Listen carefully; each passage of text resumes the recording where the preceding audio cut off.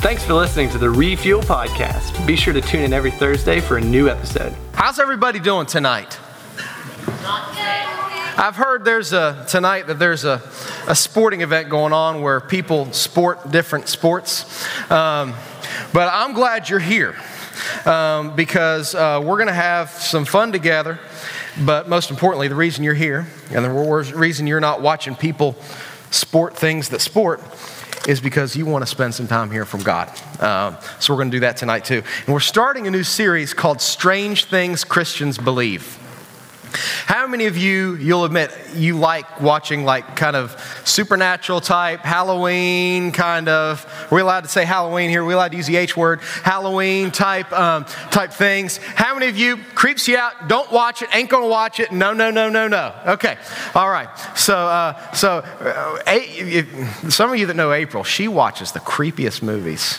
She really does. It's creepy. So when you see her, say, you got to stop watching those creepy movies.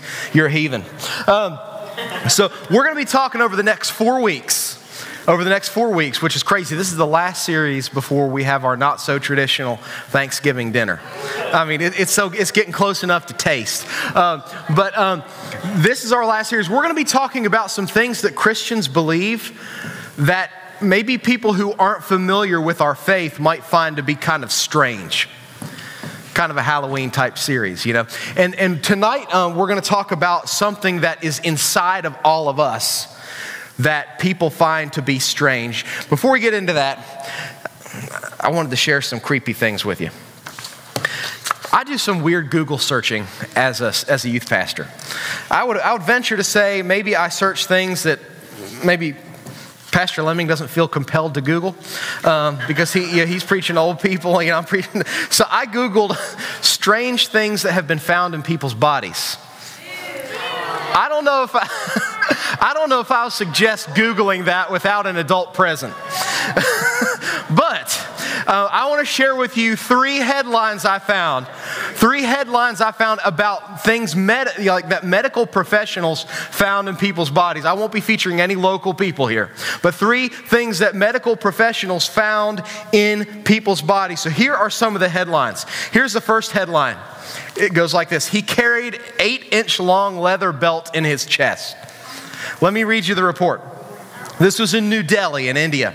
In a rare surgery performed in Apollo Hospital, an 8-inch long leather belt was removed from a young man after it had laid there undetected for 4 years, the doctor said on Friday. It had to do with a road accident that he was in.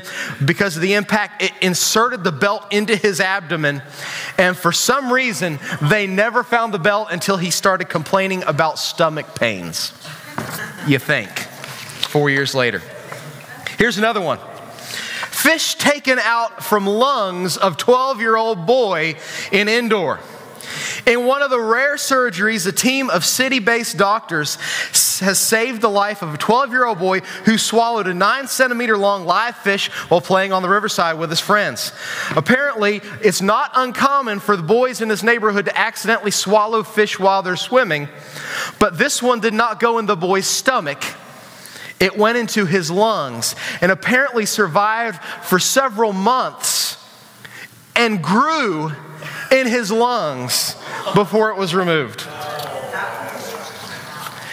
And here's the final one, and this is my favorite just because it's so ironic. How many of y'all, your dad just doesn't notice anything? Like it's a guy thing, kind of just not notice things. Well, this one probably tops your dad. This is the headline: man shoots nail into brain without noticing. Man shoots nail into brain without noticing. Here's what it is. A suburban Chicago man accidentally shot a 3.25-inch nail into his skull, but is recovering after doctors successfully removed it from the center of his brain. Dante Altullo, 34, was in his workshop when a nail gun recoiled near his head. But he had no idea the nail had entered his brain until the next day when he began feeling nauseous. So there are some strange things that have been found inside people.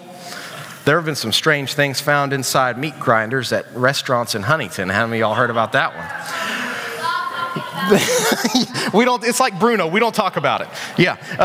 But Tonight, I want to talk about something that is found inside of each and every one of us, and it's something that is evil.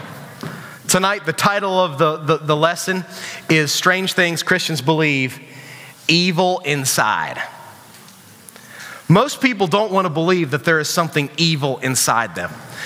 If you get on Instagram, and I'm sure many of you are, you'll find what I call nuggets of white girl wisdom. You know what I mean when I say that? Nuggets of what? It usually kind of looks something like this. I literally just I Instagram searched white girl affirmation posts, and this is the first one that popped up. It says, start focusing on the things you love about yourself rather than the things you hate about yourself. I don't know if that was a very basic voice or not. I don't know what that was, like foreign, wasn't it? Anyway, happy Columbus Day.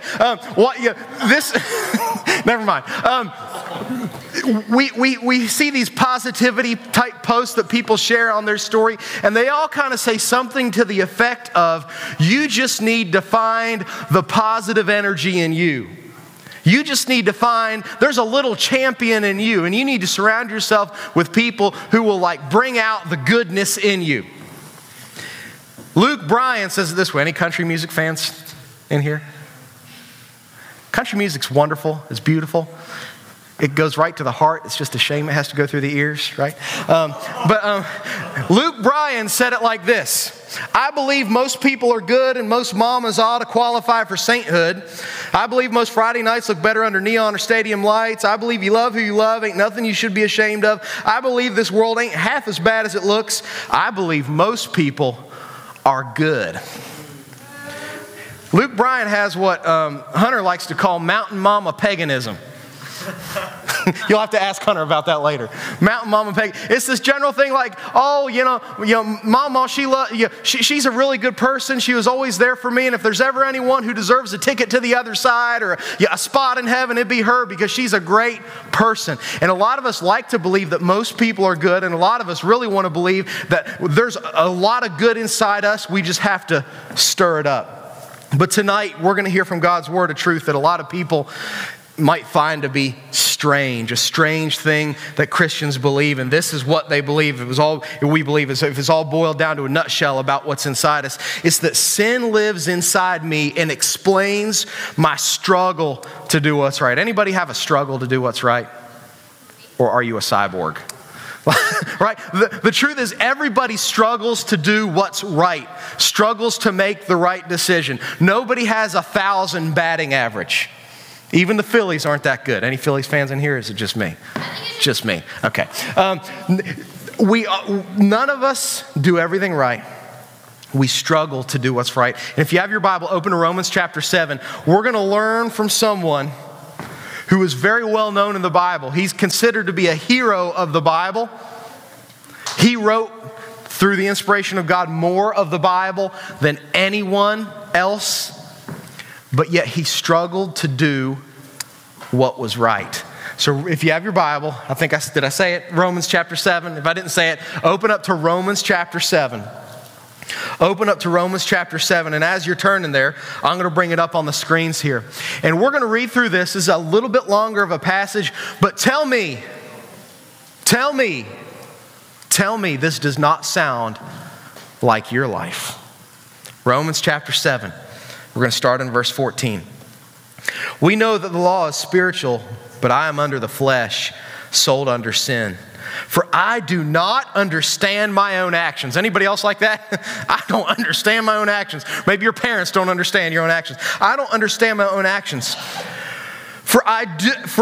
This is a tongue twister here, so hang tight with me. I do not do what I want, but I do the very thing I hate. Now, if I do what I do not want, I agree with the law that it's good. So now it's no longer I who do it, but the sin that dwells within me. And most people are good. You sure about that? Verse 18, I know that nothing good dwells in me, that is, in my flesh. For I have the desire to do what's right, but not the ability to carry it out. Anybody else feel like that? Yeah, I have the desire to do what's right, but I don't have the ability to carry out. For I do not do the good that I want, but the evil that I don't want to do, I keep on doing. Now, if I do what I do not want, it's no longer I who do it, but the sin dwells within me. So I find it to be a law that when I want to do right, evil lies close at hand. There's the evil, right? For I delight in the law of God in my inner being. I know what God says and I love it. But I see in my members, I see in myself another law waging war against the law of my mind and making me captive to the law of sin that dwells in my members. Wretched man that I am, who will deliver me from this body of death? Thanks be to God through Jesus Christ our Lord. And he sums up his struggle right here in verse 25. So let's read this real slow and dial in on it. So then, I myself serve the law of God with my mind, but in my flesh I serve the law of sin. Do you see the struggle this guy's dealing with here as you are reading along? He knows what the right thing to do is. Hey guys up here, okay? He knows what the right thing to do is, but he ends up just about always doing the wrong thing. Anybody else feel like that? Like, you know that you should, let's make it real simple. You know you should do your homework. You should do your homework. Nobody disagrees with that, but you don't do it. Like, you know you should really talk to your parents more respectfully than you do, but you don't. You following the struggle here? There are struggles that we all face, and we struggle with sin, and it's not always a matter of, do we know what the right thing is? The question is, do we do it? Would it surprise you to know that this was written by a man named the Apostle Paul? He started church upon church upon church. He converted many people to Christianity. He was called one of the fathers or leaders of the first church, the early church. He was probably one of the most respected people in early Christianity, and now we look back to his words that God gave him to learn how we're supposed to function as a church and how we're supposed to live as Christians. This guy was like what we would consider to be elite level Christian. You know what I mean by that? Like, he was elite level Christian. He was on the varsity team. He wasn't JV. He wasn't on the freshman team. He was elite level Christian. But yet we find what's going on in his life. He's struggling with sin. A lot of us, we look at our lives and we say, I know I'm saved, or at least I think I'm saved. But if I'm saved, why do I still struggle with sin? We look at people in our lives, sometimes parents, sometimes brothers and sisters, friends, who they say they're saved, but they keep getting themselves into problems, making mistakes, getting themselves into sin. And we start wondering, are they really saved? What we see here is something that to me is encouraging, and I hope to you it's encouraging. We see not that God doesn't see Christians as like elite level Christians and this and that. We've had long talks about that. But what we see as an elite level Christian still struggling with sin. Why is that? It's because, as we said, sin lives within us and explains why we struggle to do what's right. I made a very short outline tonight because I've really been put to shame over the past few weeks. Hunter got us out on time. Last week, Doc Brown, Rich, he got us out on time. My goal tonight is for the first time all year to get you out on time. What do we learn about sin? What do we learn about the evil inside us and how we can explain, just like Paul, we know what we should do, but we keep screwing it up. How do we explain that and how do we deal with that? There are three things we need to know. And the first is that being saved leads us to love the thing God loves and hate the things that God hates. There's a big album getting ready to drop here. Y'all know what I'm talking about, right? Some of you know what I'm talking about. Okay, I don't even have to say her name. Okay. But a famous 21st century philosopher said it like this: the hater's gonna hate, hate, hate, hate, hate. Would it surprise you to know that there are things that God hates? I didn't say there are people, but I said there are things that God hates.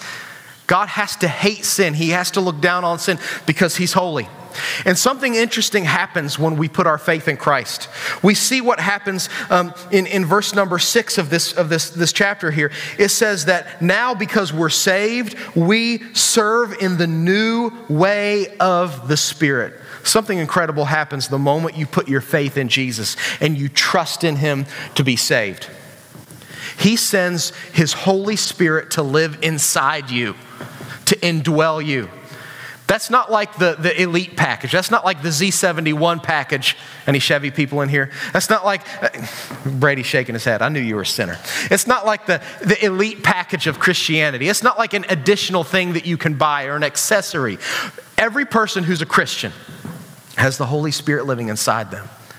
And when you're saved, God starts doing things in your life. He starts changing your attitude toward things. And I want you to notice here, if I can pull up my verses here, I want you to notice something. Let me get my green out here. Look what Paul says. He says, I don't understand my own actions, for I do not do what I want. He wants to do good things, but I do the very thing that I hate, which is sin. He keeps on going with this. He says, now if I do what I do not want, that's sin, I agree with the law that it's good. So it's no longer I who do it, but sin that dwells in me. For I know nothing good dwells in me. I have the desire to do what is right. I have the desire to do it. That's good. That's godliness. But I don't have the ability to carry it out. For I do not do the good I want, but the evil I do not want, I keep on doing it. If I do what I do not want, remember that's sin. It's no longer I who do it, but the sin that dwells within me. Do you see what I'm saying here? That even though he was not perfect, even though he was struggling with sin, because the Holy Spirit was living inside Paul, he knew the difference between right and wrong, and he had the desire to do what was right. Some people think that being saved means you're going to live a perfect life for the rest of your life. That's not what the Bible says. The Bible says that when you become a child of God, your Holy Spirit lives inside you, and you won't live perfect. You won't not sin, but you won't be able to sin and enjoy it. You won't be able to sin and look at yourself in the mirror. Now, the Bible tells us that sometimes that there's pleasure in sin for a season, but in the end, it takes you farther than you'd ever want to go, and you find dissatisfaction with it. And you begin to hate the sin that you committed. Some of you know exactly how that feels. You do something and you instantly know that what you did was wrong. Like you do something, you instantly regret it. When you put your faith in Jesus, when you're saved, God changes your heart to love the things that God loves and to hate the things that God hates. That doesn't mean you're going to be perfect, but it does mean that His Holy Spirit convicts you of sin. A lot of people, especially when they read this book of Romans, a lot of people say, well, if God saves you from all your sin, what stops you from living however the heck you want to live? Like if you've got your fire insurance policy, why don't you go out and do what everybody else does on Friday nights? Like, why don't you do what everybody else does with their boyfriends or their girlfriends? It's because you have the Holy Spirit inside you that teaches you to love what God loves and to hate what God hates. And you may sin, but you're going to have a hard time enjoying it. Do you understand that? That's the struggle that Paul is dealing with. His struggle is not the fact that he doesn't think that he's saved or that he's surprised that he sinned. His struggle is that he keeps doing these things that he knows are wrong and he hates. That's evidence of the Holy Spirit that's living inside him, that he's convicted of those things. A lot of people, a lot of teenagers, they mess up. Anybody ever messed up? Or is it just me? A lot of teenagers, and a lot of adults for that matter, they mess up and they think, oh shoot, did I lose my salvation? A lot of teens and even adults sometimes mess up and think, man, was I ever saved to begin with? Oftentimes, the very fact that you cannot enjoy the sin in your life, that you continually come back to confessing your sin and wanting to make things right with God is evidence that the Holy Spirit is living in your life. Does that make sense? In the struggle, this is the one side of the struggle. You have the Holy Spirit that lives inside you, but there's another side. There's another side of the struggle. It's that sin lives in us. I got this picture here of the dude that had the nail in his head. Can you imagine being like the x-ray tech or whatever? I don't know how that all works, but can you imagine like that image coming up? You're just like, hey, I think we need to get a doctor in here. Like a head doctor, one of the guys that works on the head, you know, whatever they call them. Like we need to get him in here right now, right? Not a proctologist. What's a neurologist? Yeah. We need to get a head doctor in here. What does a proctologist do? I don't know. Anyway, Sin lives in us. Here's the point. Can I show you something? Let me show you something. Let me change my marker up here to something else. Let's go blue. This is interesting. Verse 14, it says, we know the law is spiritual, but I am what? Of the flesh. You know what the flesh means? It literally just means skin, bones, blood, human body. Okay? I know the law is spiritual, but I'm a human in a human body under sin. I don't understand my own actions. The things I want to do, I don't do. The things I do, I do. Verse 17, it's no longer I who do it, but the sin that what? Dwells where? Within me. Sin dwells within me. I know that what? Nothing good dwells in me. That is my flesh. Do you see what's going on here? Paul has the Holy Spirit living inside him, teaching him the difference between right and wrong, convicting him when he sins. He knows God's will. He knows God's law. Everything should be good, right? He should always do the right thing, right? Well, no, he still has, what is it? The flesh, his old sin nature. Matt, what do you mean by that? What do you mean by this, his old sin nature? You can turn a page back in your Bible to Romans chapter 5, and it explains this sin nature. It says when Adam sinned, we're not talking about that Adam. We're talking about the old Adam, the OG Adam. When Adam sinned, remember Adam, Eve, fruit, all that good stuff, not good stuff, all that bad stuff. When Adam sinned, sin entered the world. Adam's sin brought death, so death spread to everyone, for everyone sinned. We have a sin nature that we inherited from our parents. Say, thanks, Dad, right? Yeah. And when you see your dad, and I'd be, hey, thanks for my sin nature. Thanks for giving that to me, buddy. No, I wouldn't do that. That's disrespectful. That'd be sin itself, right? But we all have sin in our life. We've inherited a sin nature. And the moment that we put our faith in Christ, the moment we said yes to Jesus and we trusted him for eternal life, the Holy Spirit came to live inside us, but the us still has a sin nature. What do we mean by sin nature? What do we mean by flesh? Let me explain. Our flesh, our bodies, unless they go unchecked, will take everything way past healthy. Let me make it real simple, not so traditional Thanksgiving dinner. We had somebody eat, I think it was 12 McDonald's apple pies that night. And you know what his body did? It was that song, my mind is telling me no, but my body is telling me yes, or however that goes. His mind was saying, hey, you shouldn't be eating that, but his body's like, I want another one of those apple pies. You know what I mean? We have emotions and hormones in our body. So what happens when your parent, your mom, your dad, whoever's your guardian comes in and says, I've told you like 3 times to clean your room. What, were you born in a barn? Your mind is like, don't yell at your mom. Don't yell at your dad. Don't say a sarcastic remark to your dad. And you just haul off and just light them up. You just light her up. And you start talking with your hands, you're so upset, and your mind's telling you, children, obey your parents. You honor your father and your mother. But your body, the anger in your body is making you pop off on your parents. You know how that works? You can tell that happened to me a few times, right? So our bodies naturally take the way that God made us beyond the limits that he put on our bodies. We see that with sex. We see that with pornography. We see that with so many things that people get addicted to. We have a sin nature in our body. So the Holy Spirit, when we put our faith in Jesus, comes to live inside us, teaches us right from wrong, makes us desire what's right. But there's our body, there's our flesh that is continually wanting to take things beyond what God has for us and the way God designed us to be. Is that making sense now? Do you see the struggle that Paul is having back and forth? The same struggle that you're having back and forth. So look at verse number 24. It gets to a crisis point. Have you ever been to a crisis point in your life?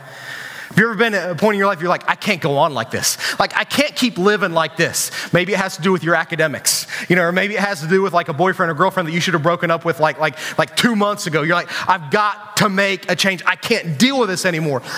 Paul's hit that moment. He says, wretched man that I am. Verse 25, here, I'll come back to it. Let me get some red here, because he's like so angry.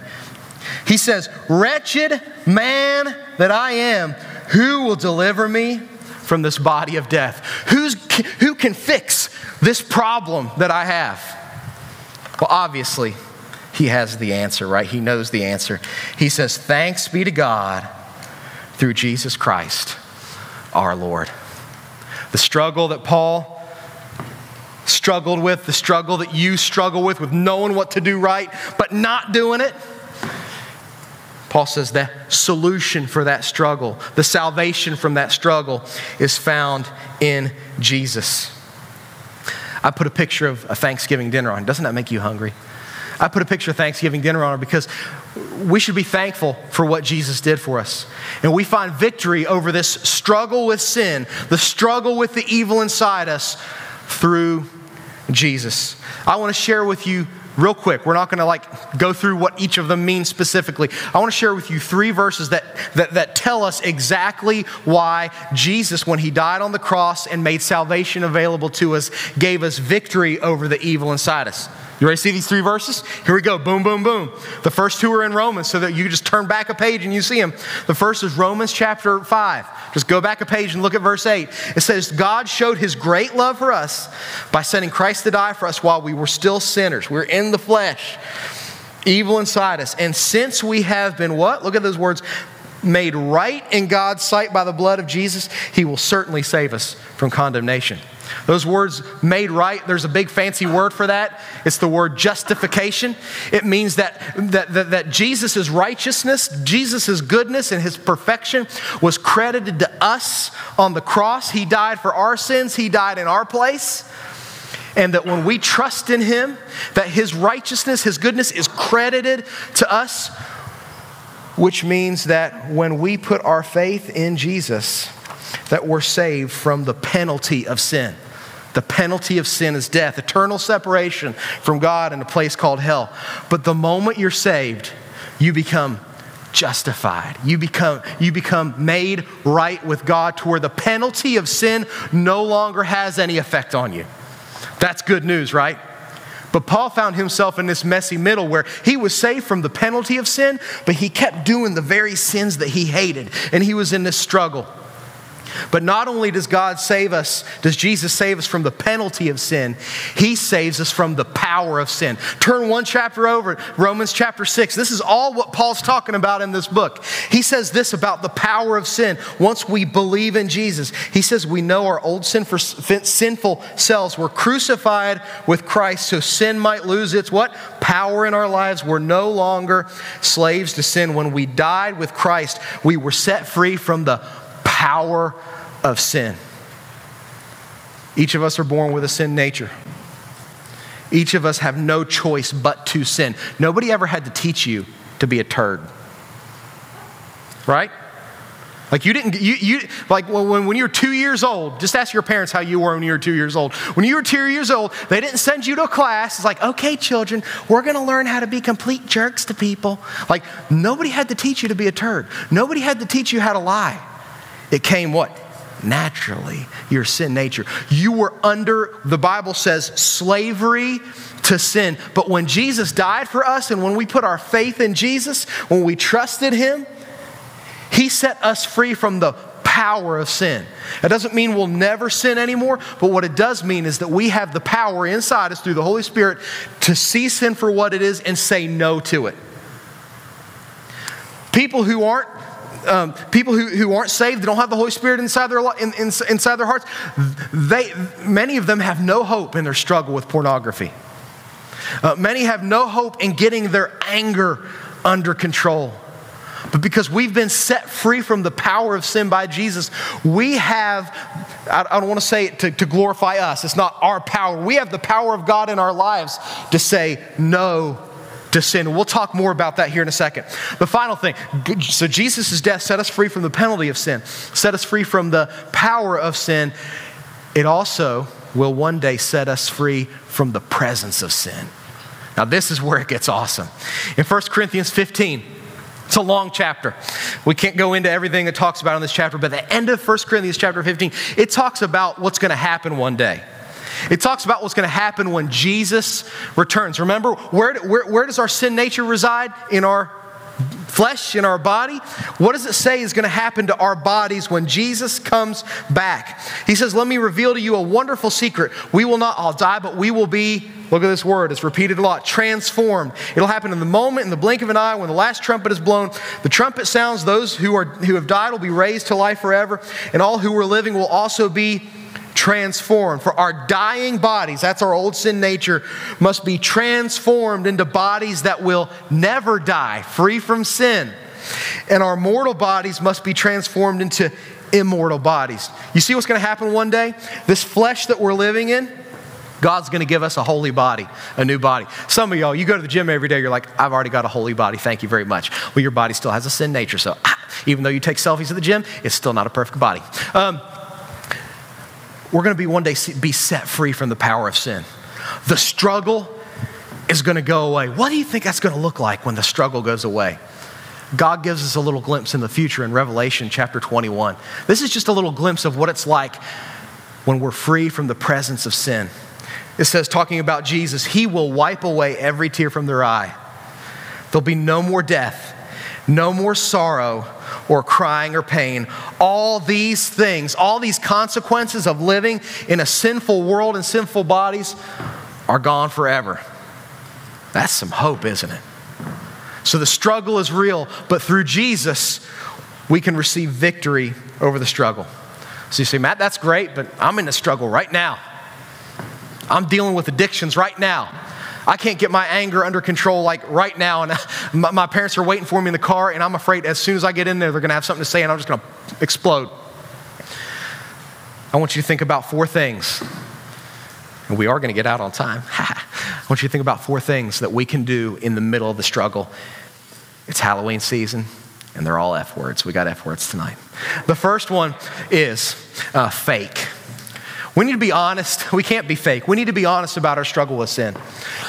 Can you imagine, like the Apostle Paul is writing as in many ways the father of many churches, an elite spiritual Christian dude. He's writing about his personal struggle with sin. You know, until some of us admit our personal struggle with sin, we'll never get victory over sin. If we keep walking around like our poop don't stink, everybody else is smelling something, we keep walking around like we have no problems in our life and we don't struggle with sin, the only person we're fooling is ourselves, and we'll never get into a place where we find victory over that struggle. So we got to stop being fakers. We got to stop faking it. The next one is faith. Victory begins with your salvation. You need to be sure of it.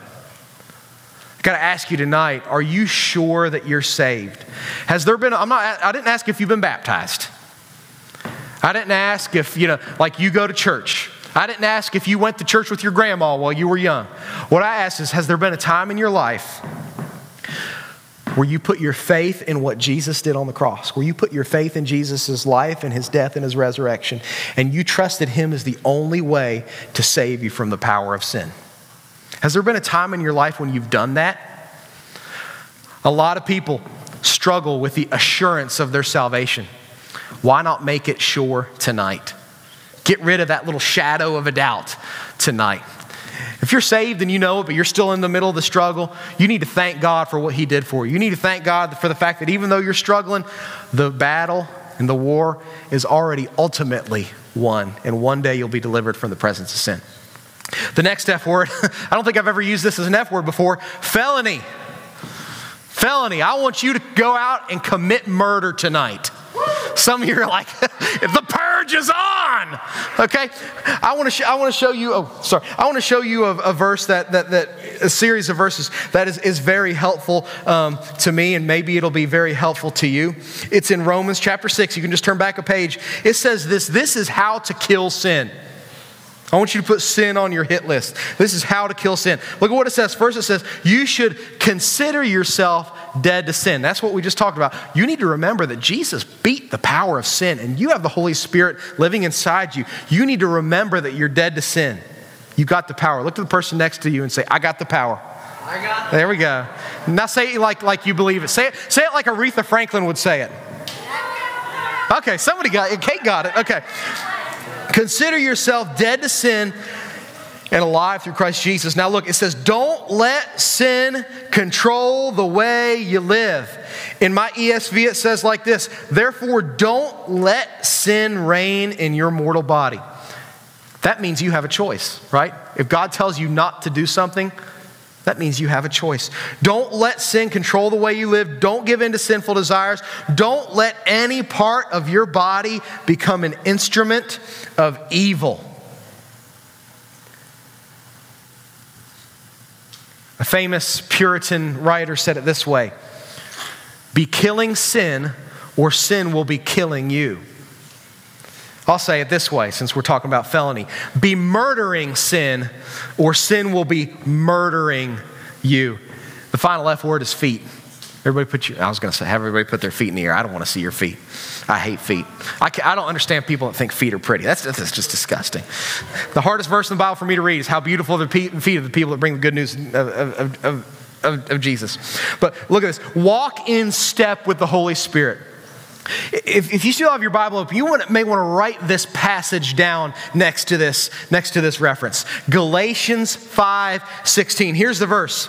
He says, walk by the Spirit and you will not. I'm going to underline this. This is so important. You will not gratify the desires of the flesh. Do you see the relationship here? The more you're living in the power of the Holy Spirit, the less you're going to give in to your old sin nature. How do you live by the power of the Holy Spirit? By doing the things that God has called you to do, by spending time in His Word, by talking to Him, having a conversation in prayer, by coming and building yourself up in the middle of the week with your brothers and sisters in Christ, by gathering with the people of God on Sundays, by continuing to fill your mind and your thoughts with things that are honoring to God. If all you do is sit there and scroll through your Instagram Explore page, what do you think what do you think is going to be put in your mind? Not godly things, right? Probably not. Walk by the Spirit. That's a promise, and you will not gratify the desires of the flesh. So maybe you're like me. The struggle's real. Maybe you're like Paul. The struggle's real. There's victory. I don't sound like an old Southern gospel singer. There's victory in Jesus. There's victory in Jesus. So I'm going to pray. And then we're going to make like a baby and head out of here. Okay? So let's pray. God, thank you for Jesus. We feel sometimes so defeated by our own failures. We get discouraged when we see people around us fail in significant ways. But God, we thank you that even though the struggle is real, Jesus is real. And the cross is real and heaven is real. Thank you that you defeated, that you removed on the cross the penalty of our sin. That when we believe in you, we'll never have to experience that terrible place called hell, and we get to spend eternity with you. Our sins are forgiven. Thank you that you give us power over the power of sin now. You've defeated the power of sin. And thank you that one day we will be removed from the presence of sin. And God, I pray if there's a teen here tonight, if there's a student here tonight that doesn't know you as their Savior, they can't think of a time they put their faith in you. God, that they'll do that tonight, that they'll simply trust you, that they'll turn from their sinful ways, their sin nature, and believe in you and trust you to save them. And thank you that anyone who calls on your name, on the name of the Lord, will be saved. And God, I pray that as we leave, we'll leave in a spirit of victory, knowing that even though sin is here, it's not going to be for long. And even though sin is here, you give us the power to live in a way that pleases you. In Jesus' name, amen. Thanks again for listening to the Refuel Podcast. If you have any questions or would like to review the notes from this podcast, be sure to download the Refuel app from the App Store on any mobile device.